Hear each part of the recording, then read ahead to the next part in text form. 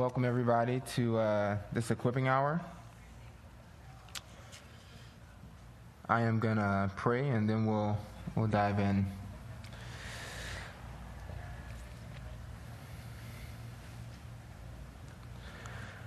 God, it is a blessing and a privilege to be here this morning, to be with your people, to be known by you, to be able to know you in a saving way. God, I pray for the men and women who are just arriving, who are sitting in the worship center, hearing this instruction this morning and eager to hear from your word and glean from your wisdom, God. You tell us that if we cry out for wisdom, if we raise our voice for understanding, if we humbly and diligently pursue your wisdom, that we will have the fear of the Lord and we will find the knowledge of God.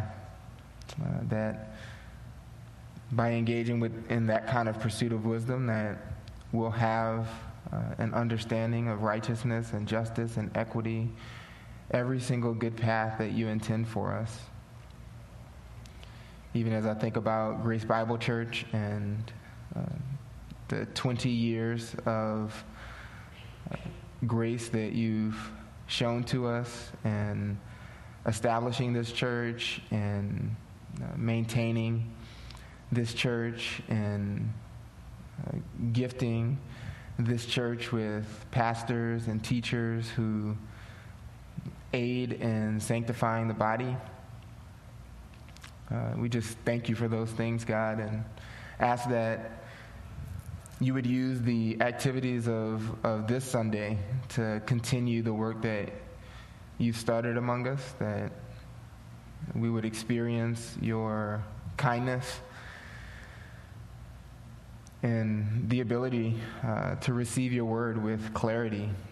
Help me to be clear as I articulate these truths and make us a church that is better equipped to honor you as we think about our discipleship relationships, as we think about counseling, and as we think about the connection that has to everything else that goes on in the church. God, I pray that it would be an encouragement, it would be clarifying, and that you would use it to strengthen our resolve to work alongside you and what you desire to do at Grace Bible Church.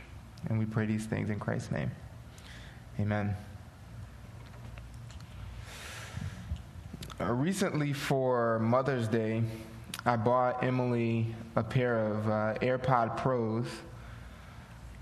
Her phone is on the fritz, and thought it would be a good idea to get her some AirPods that she could actually use to listen to music and talk on the phone, since not much else on her phone is working. That was the cheaper option.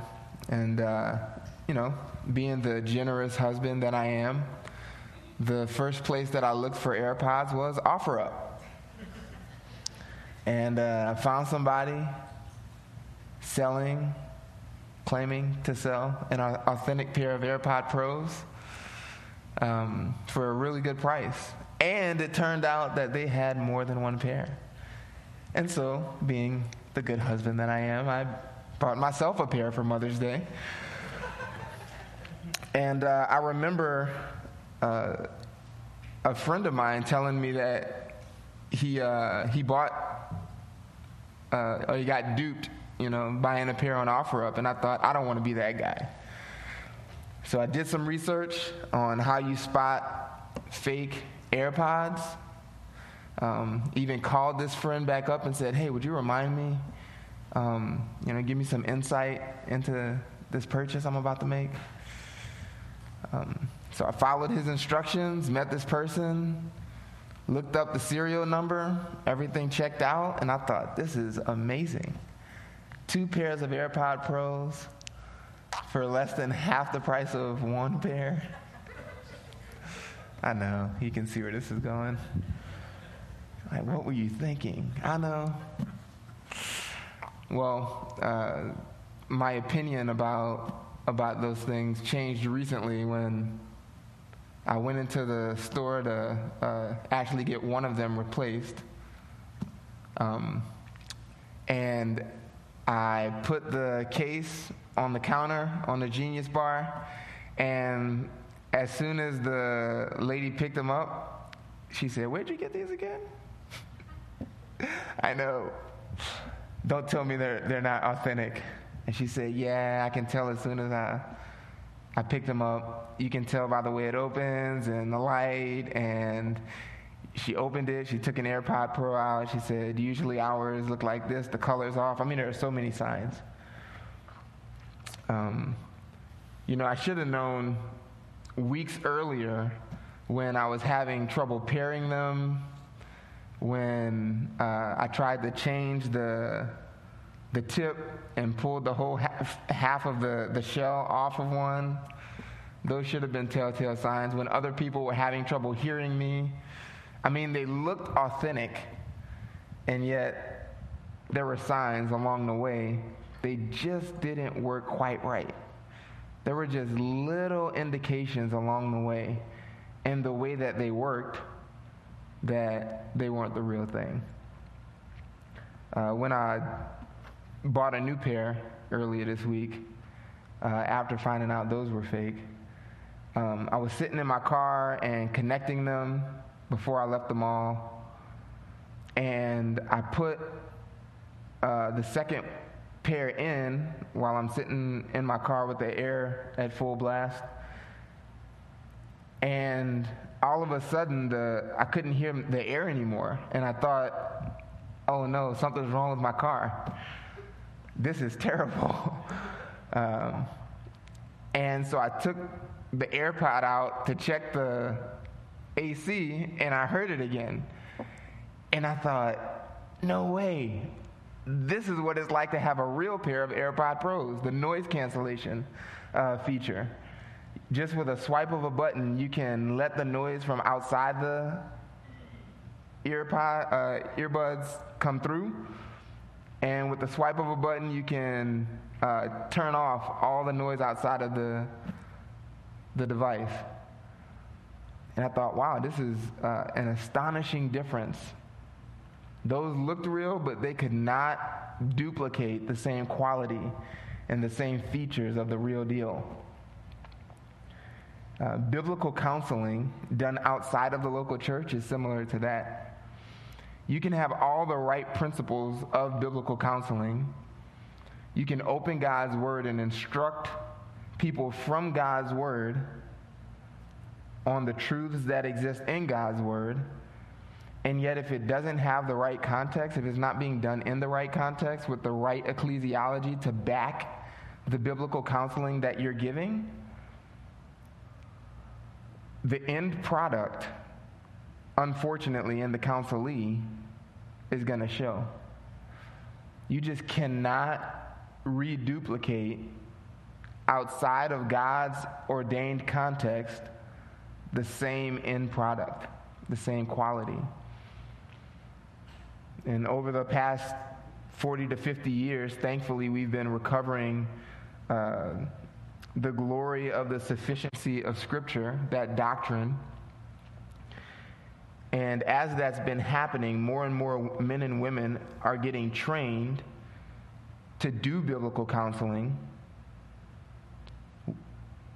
help people with their problems, with their Bibles open, to explain and teach these biblical principles. But as more and more men and women are getting trained to do this, many of them seem to be willing to do this outside of the context and authority of the local church. Biblical counseling agencies that operate independent from any local church, they train and certify men and women who then establish counseling centers that operate independent of any local church. And then those counseling centers counsel men and women without any oversight or accountability to the local church. Have you ever considered the question, to whom did God give the authority to even counsel? Who does God give that authority to counsel? Who has God's approval to shepherd or provide spiritual care for Christ's sheep? If, as we discussed last week, counseling is really just another name for instructing, warning, admonishing, right? Putting into the mind what a Christian needs to know in order to mature in Christ and please God. To whom has God given the authority to oversee that process, or given the responsibility to shepherd others in the spiritual sense? And the answers to that question is undoubtedly the local church. Go to Matthew 28. We'll see this in Jesus' parting words as Matthew records it.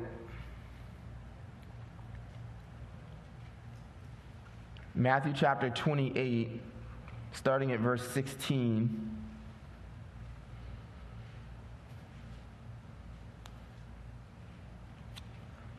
But the 11 disciples proceeded to Galilee, to the mountain which Jesus had designated. When they saw him, they worshipped him, but some were doubtful. And Jesus came up and spoke to them, saying, "All authority has been given to me in heaven and on earth. Go therefore and make disciples of all the nations, baptizing them in the name of the Father and the Son and the Holy Spirit, teaching them to observe all that I commanded you. And lo, I am with you always, even to the end of the age." Verse 18 tells us that Jesus, and from Jesus' perspective, his own authority that had been given to him, all authority in heaven and on earth, that's all authority possible, any authority to be had, belongs to King Jesus. And what command from that authority does he then give them? It is to go, therefore, and make disciples. Not just of the Jews, which he actually did instruct them earlier in Matthew chapter 10. He said, don't go to the Gentiles, but to the lost sheep of the house of Israel. Here, that commission is expanded, and he says all the peoples, all the nations, the Gentiles. What they're supposed to do, these leaders of what soon will be the church, is to make disciples of all those nations. That's an impossible task for these 11. And yet this is the command from King Jesus. How are they supposed to make disciples? Well, by baptizing them. And verse 20, by teaching them. That's everything, to obey everything that Jesus commanded. That process of making a disciple and reduplicating the disciple-making process belongs to the church. These leaders of Christ's church, the apostles, what they did with this command as they obediently submitted to this great commission was they established the church, and then they commissioned leaders of the church. They baptized and they imparted the doctrine of Christ to local churches. That's your New Testament. The letters were all written to local churches or members of them. And they reduplicated the process. They made more disciples. And here we are in Tempe, Arizona, as the blessed results of their labors. The responsibility belongs to the local church, not to parachurch ministries, not to seminaries, not to biblical counseling training centers or counseling centers or biblical counseling organizations, not to college campus ministries. No one else has the authority from Jesus to actually fulfill this great commission. Certainly, organizations outside of the local church, parachurch organizations, can participate with the church to accomplish this, but they don't have the authority to be autonomous in this pursuit. And if it's a good parachurch organization, biblical counseling ministry, college campus ministry, seminary, etc., then it will find itself not in competition to the local church, but in submission to the local church and hindering the local church. The church is the only institution on earth that Christ has entrusted with this task. And so if this is true, if the church alone has been entrusted with this privilege and duty to disciple, counsel, shepherd, and care for the church, care for Christians, then what must be present in the life of a church for an effective counseling ministry amongst the members? That's a crucial question to answer.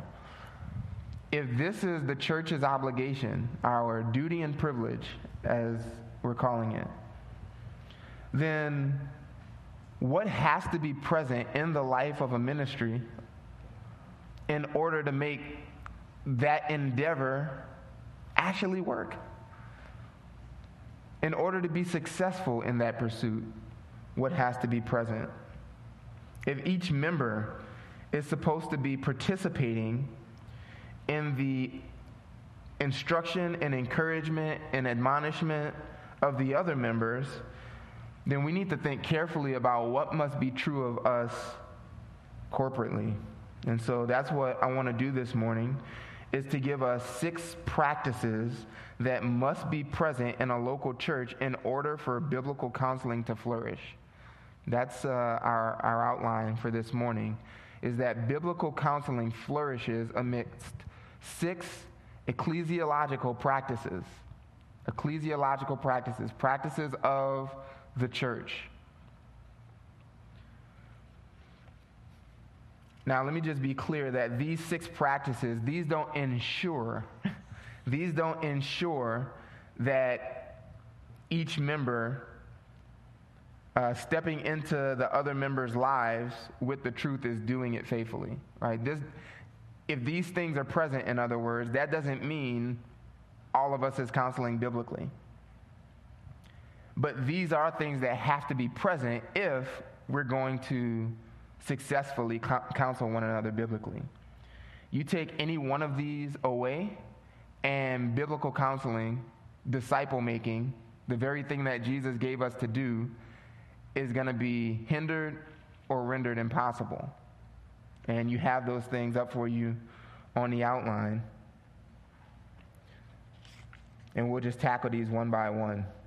First, corporate instruction. Corporate instruction, that is the preaching and teaching of the local church. We see this commanded in Matthew 28, what we just read. Essential to the disciple-making process is teaching. It is teaching.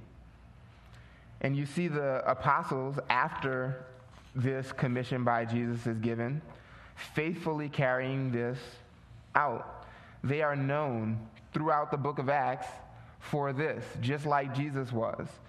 Mark 10 tells us that Jesus, it calls it his custom to teach the people. It was his custom. You don't even have that being said in that way about the miracles he performed. Right? Those are easy to notice. The miracles that Jesus is performing, the good deeds that he's doing, he's feeding multitudes, healing the sick, raising the dead, giving sight where there is none. And yet, Mark identifies it as what was his custom, though, was teaching. that is what he came to do, is proclaim the gospel of the kingdom, as well as accomplish the salvation necessary for men and women to enter it. But teaching was Jesus' custom. And the apostles, being good disciples of Jesus, the ultimate discipler, they followed in his footsteps and did the very same thing. They didn't get distracted with other things. No apostle established a parachurch ministry because the church wasn't doing its job to fill a hole in the church, because the church just couldn't get it right, and so they launched out on, peterministries.com, right? They didn't have that because the church wasn't doing its job. They labored in the local church to do the very thing that Jesus had called them to do. Jesus' enemies, this was even clear to the enemies of the church. Go to Acts chapter 4.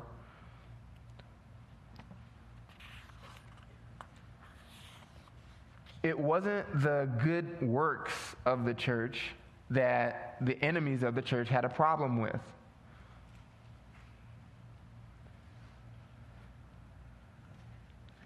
It was specifically the teaching and preaching that was happening, coming from the local church, the gospel proclamation, and what they were doing with the truth, that was an issue for the church's enemies. Acts chapter 4, starting at verse 1. As they were speaking to the people, the priests and the captain of the temple guard and the Sadducees came up to them, being greatly disturbed because they were teaching the people and proclaiming in Jesus the resurrection from the dead. And they laid hands on them and put them in jail until the next day, for it was already evening. But many of those who had heard the message believed, and the number of the men came to be about 5,000. Jump down to verse 13. Again, you see the religious leader take issue with the same thing. Verse 13. Now as they observed the confidence of Peter and John and understood that they were educated and untrained men, they were amazed and began to recognize them as having been with Jesus. And seeing the man who had been healed standing with them, they had nothing to say in reply. But when they had ordered them to leave the council, they began to confer with one another, saying, "What shall we do with these men? For the fact that a noteworthy miracle has taken place through them is apparent to all who live in Jerusalem, and we cannot deny it. But so that it will not spread any further among the people, let us warn them to not stop doing miracles, but let us warn them to speak no longer to any man in this name." And when they had summoned them, they commanded them to do just that, not to speak or teach at all in the name of Jesus. This is where the power of the first church was. It was in its preaching, in its teaching, in its faithful gospel proclamation. Essential to the disciples, the apostles, making more disciples was their teaching ministry. If they failed at this point, they would not be effective disciple makers. If we fail at Grace Bible Church to instruct, to teach, to preach, and to do all of those things at a high level, accurately, clearly, consistently, then we will fail to make disciples.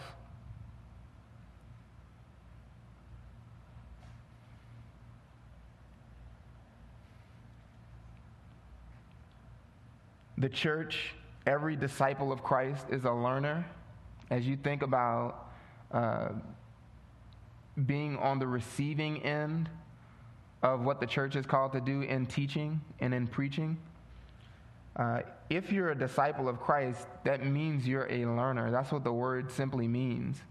You're learning in order to follow in the footsteps of someone else. Being a faithful disciple means that you're consistently and eagerly sitting under the instruction of God's word. Knowing what a principal place, preaching plays, teaching plays in the life of the local church, that should make us all anticipate Sundays when these activities primarily take place. We should look forward to being here on Sundays. We should pray for the men teaching on Sundays, that when they open up God's word, they would be clear, that throughout the week they would be adequately preparing amidst all of the other things that the elders are doing. And this should make us eager to submit ourselves and gain understanding when God's word is opened from the pulpit. And that's just a few of the times that teaching happens in the corporate gathering. Martin Lloyd-Jones had this to say about preaching: "The work of preaching is the highest and the greatest and the most glorious calling to which anyone can ever be called. The most urgent need in the Christian church today is true preaching, and it is the greatest and the most urgent need in the church. As it is the greatest and the most urgent need in the church, it is obviously the greatest need in the world also. The world doesn't need anything more than robust, faithful preaching. That is what transforms." Jesus prayed that in John 17:17, "Sanctify them with your truth. Your word is truth." Go to 1 Timothy chapter 1. We'll see Paul's emphasis in a couple more passages when it comes to preaching and teaching.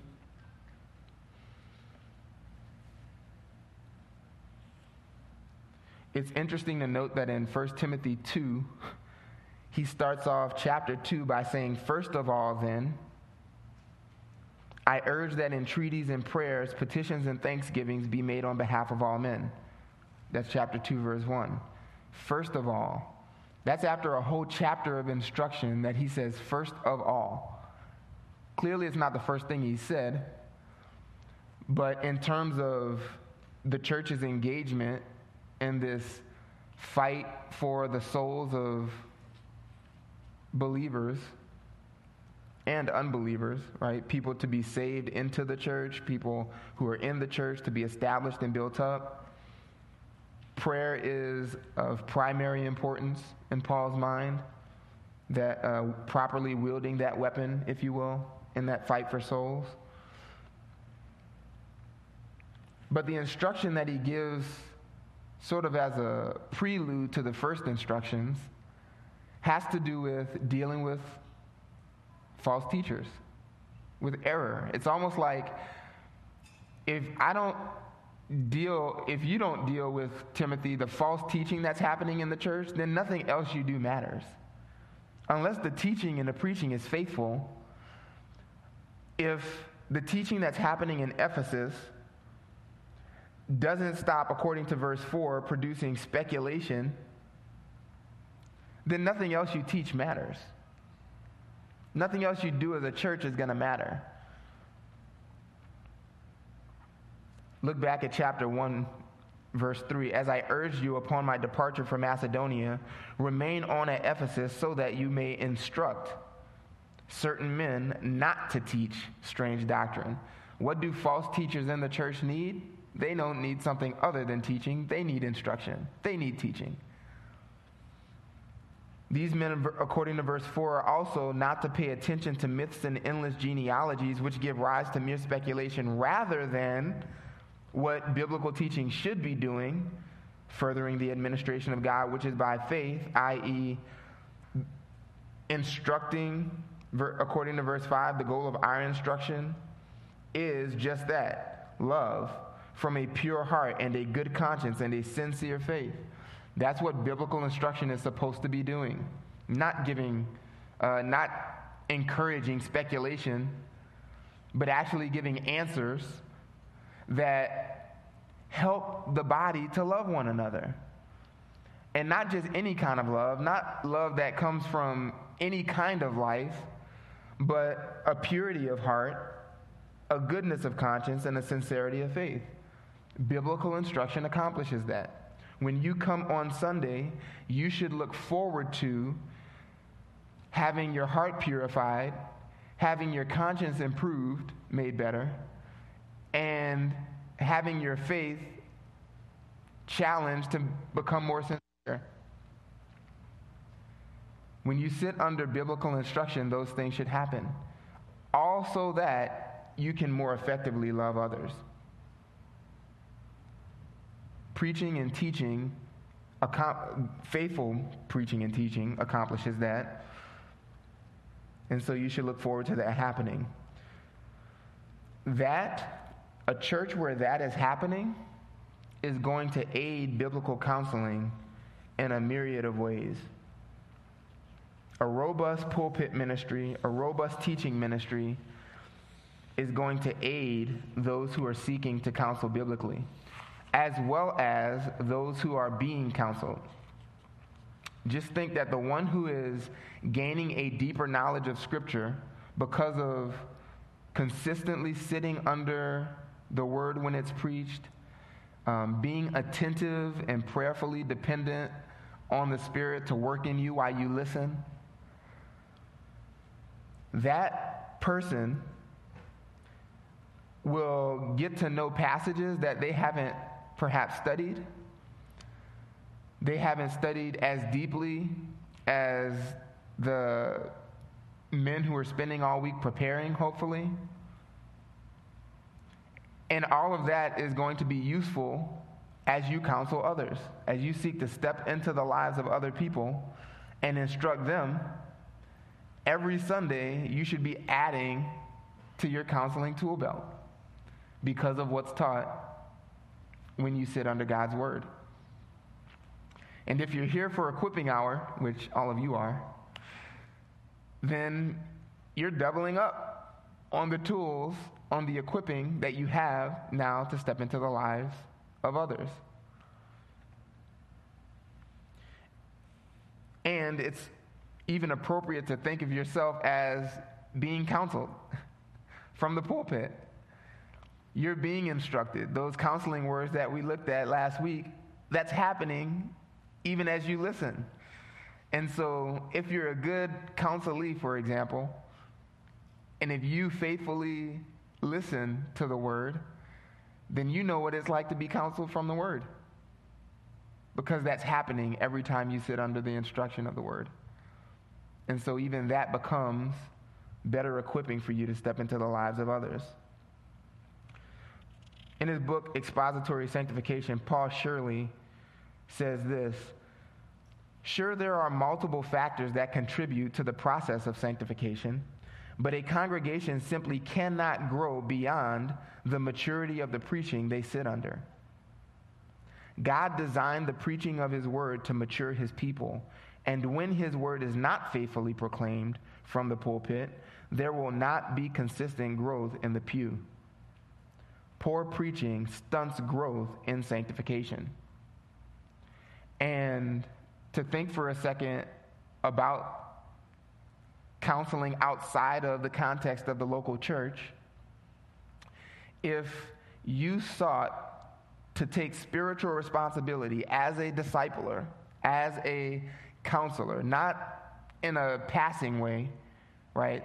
A problem comes up and you offer biblical counsel in that moment. But if you sought a formal role as a discipler for someone who was not sitting under faithful preaching, then your good counsel would actually be undermined by the unfaithful preaching they were sitting under. The best thing you could do for someone who was sitting under unfaithful preaching, unbiblical preaching, Your counsel would be good if you encourage them to find biblical preaching, to find faithful preaching, where whoever, you or whoever was counseling them, that counsel could actually flourish because it was being assisted by the faithful proclamation of the word.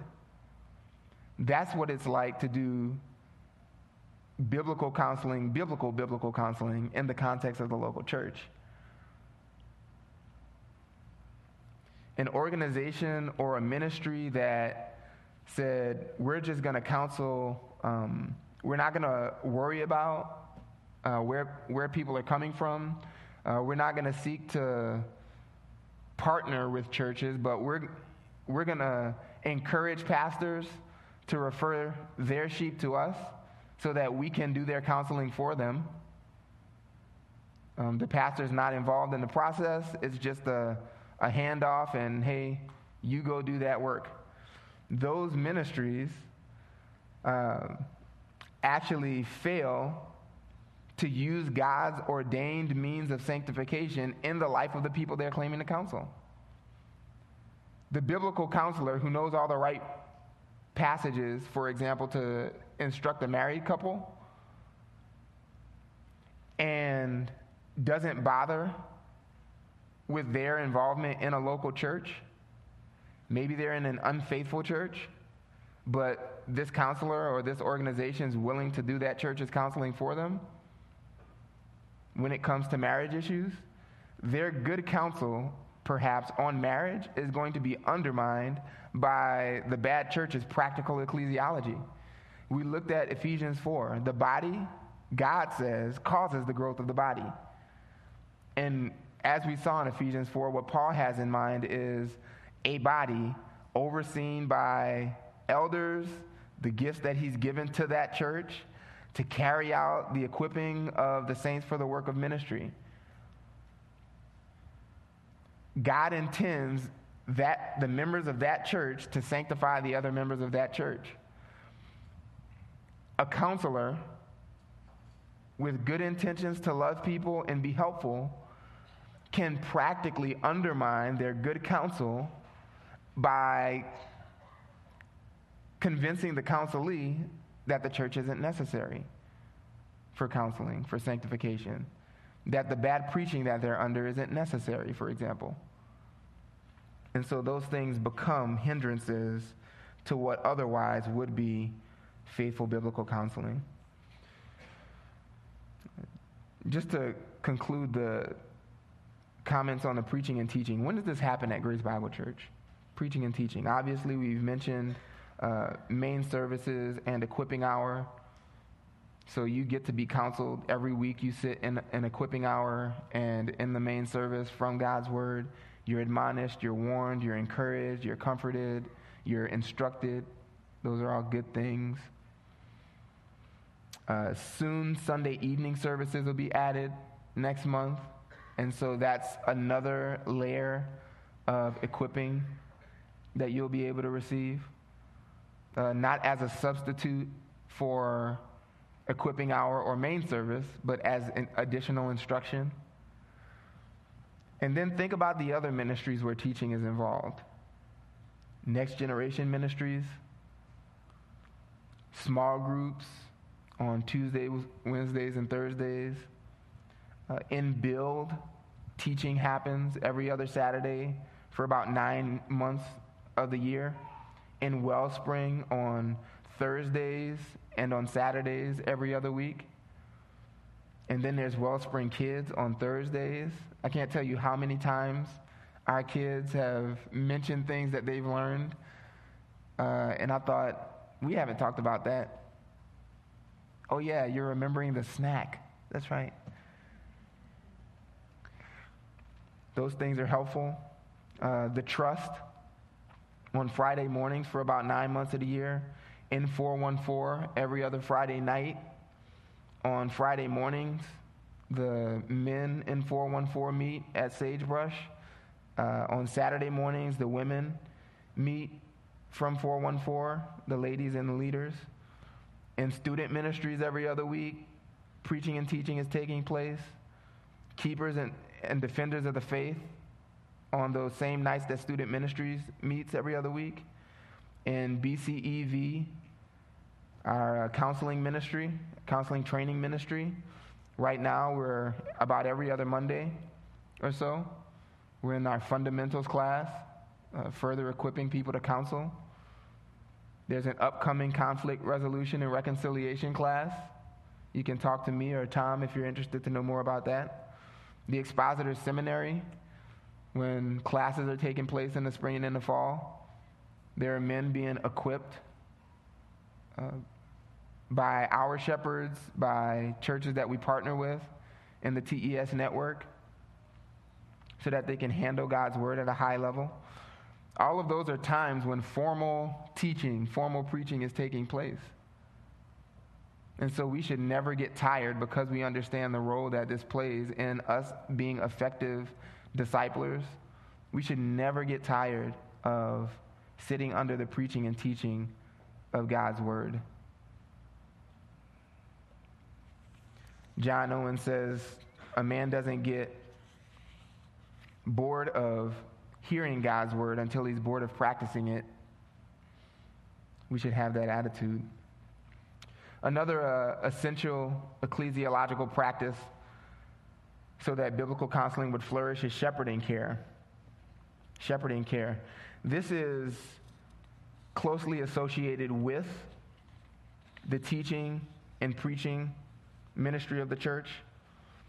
But the shepherding care, what I mean by that is that the leaders, the elders of a church, are actually carrying out the shepherding work of the flock. This is what Peter requires of elders in 1 Peter chapter 5.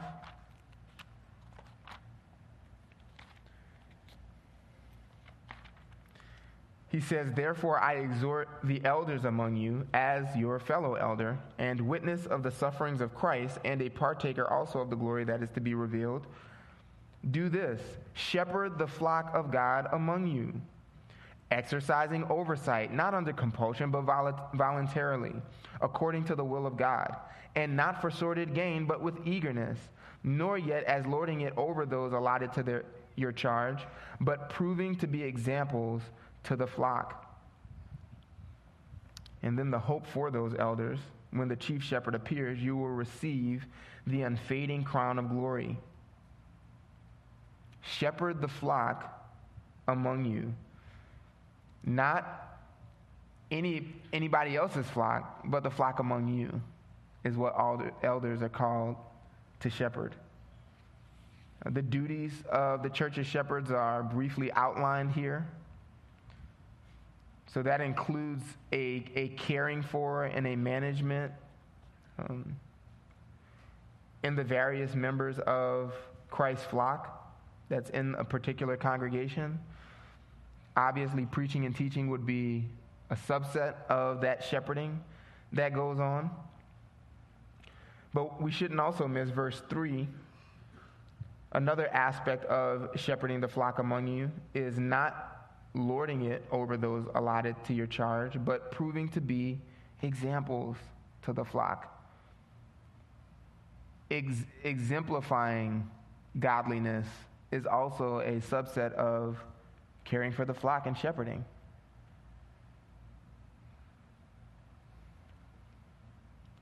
That's also crucial to successful biblical counseling, is actually, as you pour into disciples, for them to have a window into your own life to see you live out godliness. This was one of the unfortunate errors that had to be overturned by during the Reformation. None of the pastors at the time, if everybody's a monk who's leading God's church and nobody's married, then the church for a long time didn't see what it was like for a pastor to love his wife,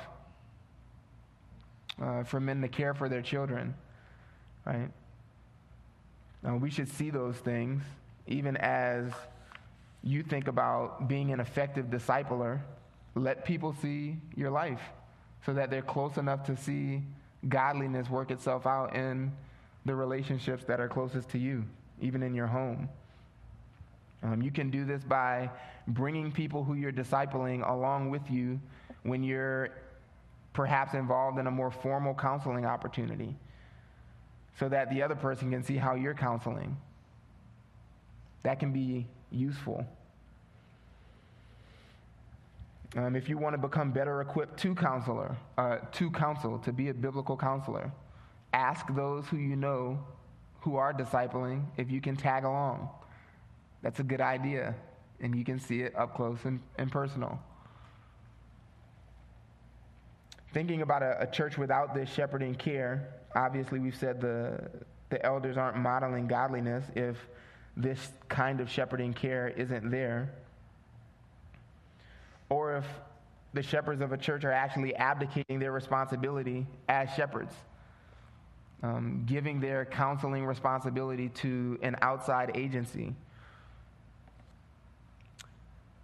If that's the case, if a counselor or a pastor is counseling, constantly referring out, churches who do that, pastors who do that, really nothing more will happen than damage control in counseling. You really won't end up doing preventative counseling if that's the case. You won't be able to train men and women how to disciple others if this shepherding care and modeling isn't happening. Jay Adams had strong opinions about churches where this kind of shepherding care wasn't happening, where pastors were giving away their responsibility of counseling. He says, when the pastor of a congregation may claim that his ministry keeps him too busy to counsel, as some do, his claim is always false. Surely he could not be much busier at the Lord's work than the Lord Jesus, who found so much time to counsel individuals, or even the Apostle Paul, who followed his Lord's example in this. If the pastor really is too busy, and that claim is not merely an excuse, if that's the case, then something is radically wrong. He must examine his activities to discover what it is that is keeping him so busy, because surely it is not to be the ministry of the word. This kind of shepherding care is able to make truly biblical counseling flourish. Also, briefly, leadership development. Leadership development is crucial to successful, enduring biblical counseling. If the church is never taught, if the men of the church are never raised up so that the next generation of leaders has the same biblical convictions, the same commitments to biblical counseling that might exist in one generation, then your biblical counseling ministry is going to be short-lived, or the good convictions you have for biblical counseling are going to be short-lived. I'm thankful for this church's commitment to that. Obviously, we've had multiple generations of elders? Is that fair enough? I think that's fair enough. Multiple generations of elders raised up in this church. Most of the elders who are elders have been homegrown, so to speak. That's a good plan to keep our convictions for a long time and to see them play out over time. Also, number 4, church membership. Church membership is important to flourishing biblical counseling and discipleship. This might seem like an odd thing to include on this list. How does church membership aid in the discipleship process? Let me give you 2 reasons. Can you imagine walking with someone in a discipleship relationship and over time instructing them how to please the Lord if they were never baptized? According to Jesus, baptism is the first step into a discipleship relationship.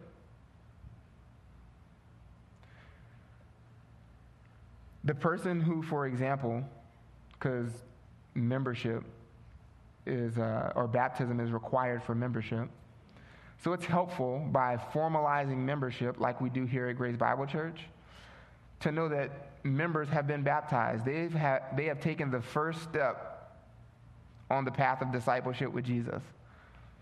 And anyone who's unwilling to do that would by implication be telling you, I can't be discipled by you. You can't walk with me several steps down the discipleship path because I'm unwilling to take the first step in baptism. And that's why in the first century, baptism was so crucial, right? They didn't have to have a class on what baptism is because it was that costly to be baptized. And so the guardrails, the boundaries around entrance into the church and into discipleship got to be baptism, a public declaration that you are identifying with Jesus, that a man who was killed by the religious leaders and hated by the Jews, you're going to get baptized in front of them as a testimony that you are publicly identifying with him and his people. And so for us, church membership, at least for starters, functions as an entrance into discipleship. They are telling you by their ability even to become a member, I am on the same page with the leaders and the other members of this church and eager to submit to the teaching of this church.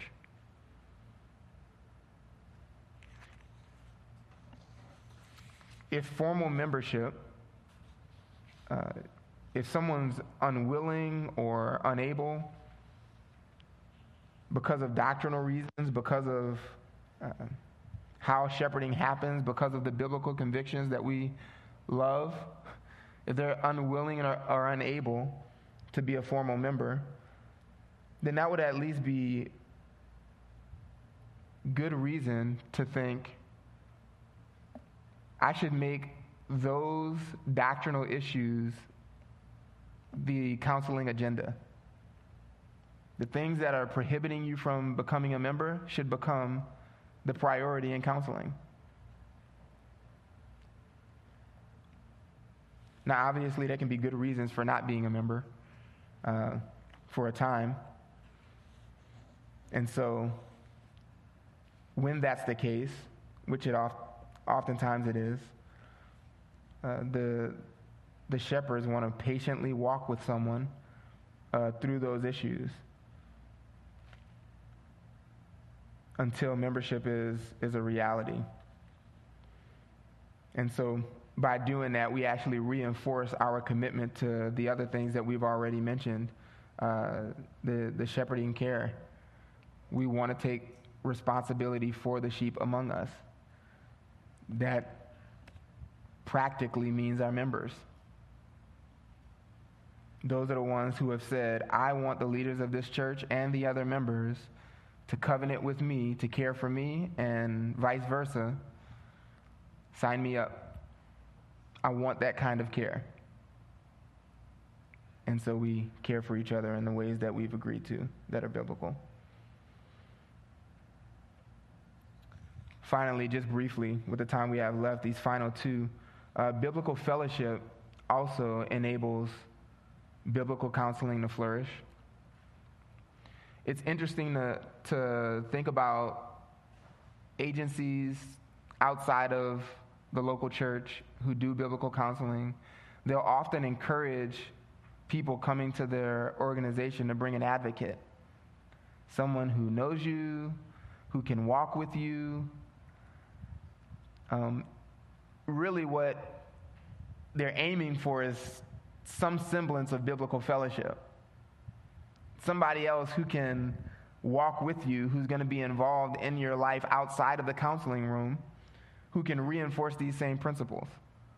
Well, if your counseling is done in the context of the local church, if the person that you're walking with is involved in a small group, here on Sundays, serving in various capacities, just formally, and then informally, they love being with the body, then those would all be opportunities for biblical fellowship to take place.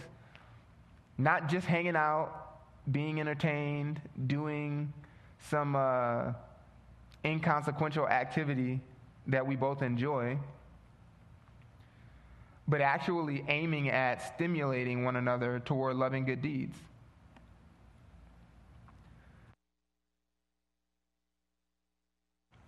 That's what I mean by biblical fellowship. The interaction that's happening between members of the body is intentionally aiming at an increase in godliness.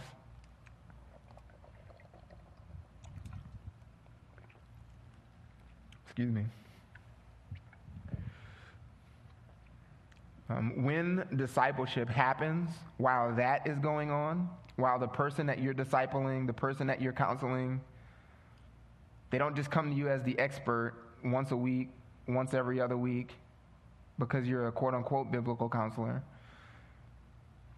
But they have you as a resource who's maybe taking the lead in their spiritual formation, in their discipleship, and you're counseling them maybe on a particular issue. But they've got all the added resources of the church around them in their small group, in the ministries that they're serving in, and etc., available to them. And so biblical fellowship that's happening when they're not with you is actually helping the biblical instruction that you're giving them. And then finally, church discipline. Without church discipline, biblical counseling really has no recourse but to be good advice. There was a time where I was still formulating these convictions and counseling others regularly outside of our church. And this was a constant reality that these people were involved in churches unwilling to practice church discipline. And so all I could do was dispense good counsel. And if they insisted on sin, I could stop counsel, but there was no recourse to actually help them repent. I sat down with one man's pastor who was in this situation when he made it clear he was going to pursue an unbiblical divorce. And we had been counseling for several meetings, several weeks. And when I met with his pastor and talked to him about what was going on, his pastor was not well aware. And when he acknowledged it was an unbiblical divorce, and I opened up to Matthew 18, it was almost like the first time that he had read it, but he acknowledged it was the right thing to do. And at the end of the day, was still unwilling. Not that all of that time spent was worthless. Certainly God uses what he will. But for someone who's in a church not going to practice church discipline, it's better to counsel when you have the God-ordained means available, like church discipline, to produce repentance. And you can write down Matthew 18. Most of you probably know it already. That implies that counseling is happening, right? If he listens, you have won your brother. If he listens implies that he has heard an admonishment, a warning, some sort of instruction. And so those who are counseling biblically may find themselves at various times involved in what's described as church discipline in Matthew 18. And that will only aid you in faithfully counseling others. We have to be committed to these things. And even as you think about how these aid in biblical counseling, be eager to see each of these components in the life of our church improve, that we would excel still more in all of these ways, because as we do, we become better counselors and disciplers of one another. God, thank you so much for establishing this church, for being faithful to us and knowing what we need even better than we know those things ourselves. Help us to be faithful and to pursue sanctification, to pursue growing up all together on your terms, God. Help us to identify inconsistencies where we may be inconsistent. Help us to be more zealous to see you glorified in these ways. And we pray that you would, not for our sake, but for your own name's sake, for your own glory, that you would give us much success in all of our labors. We pray in Christ's name. Amen.